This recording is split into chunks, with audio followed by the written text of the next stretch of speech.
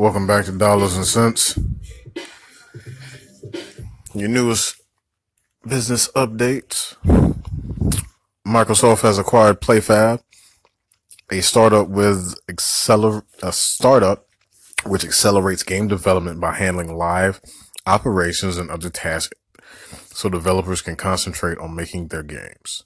PlayFab runs back-end services for 1,200 cloud-connected games with more than 700 million players and will be integrated into Microsoft's Azure cloud service.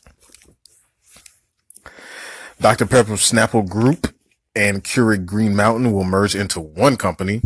The deal will create a new company that brings Dr. Pepper, 7-Up, Snapple, Mott's Sunkiss, Hawaiian Punch, Green Mountain Coffee, Keurig Coffee Systems, and 75 other licensed and partnered brands under one umbrella. The company will be called Keurig Dr. Pepper. Shareholders of Dr. Pepper Snapple will receive a $103.75 share cash dividend. That's an 8.5% premium, and also retain 13% of the combined company.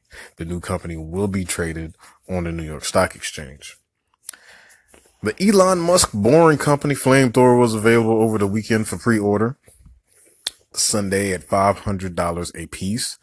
The Boring Company flamethrower has sold 7,000 units already.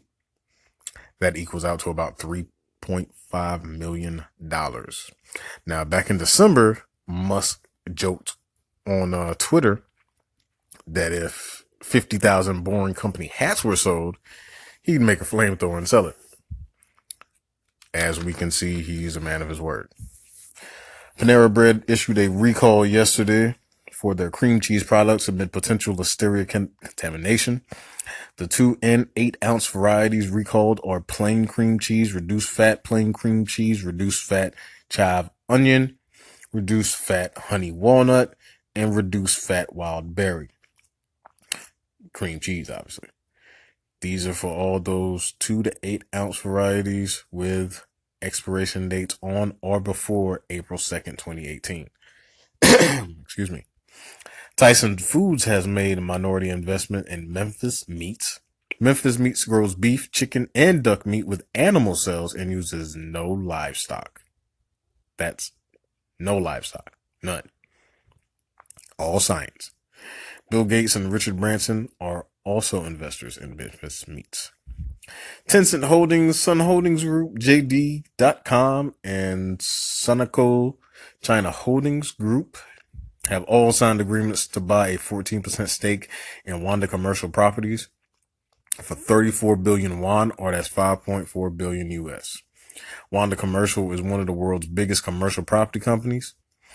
Wanda Group, which owns Wanda Commercial, has been selling off assets to reduce its debt and owns 31.51 million square meters of commercial property space.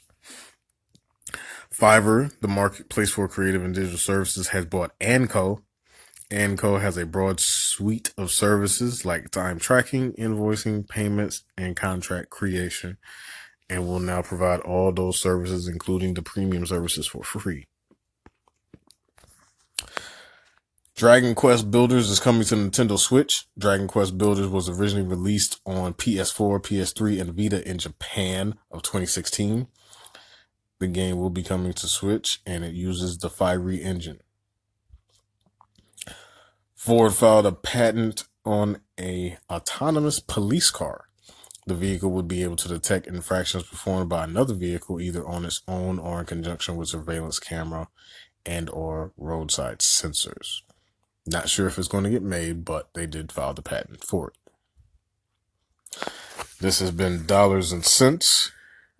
I will be trying out different intros and different outros musically, and I'll decide on which one I like.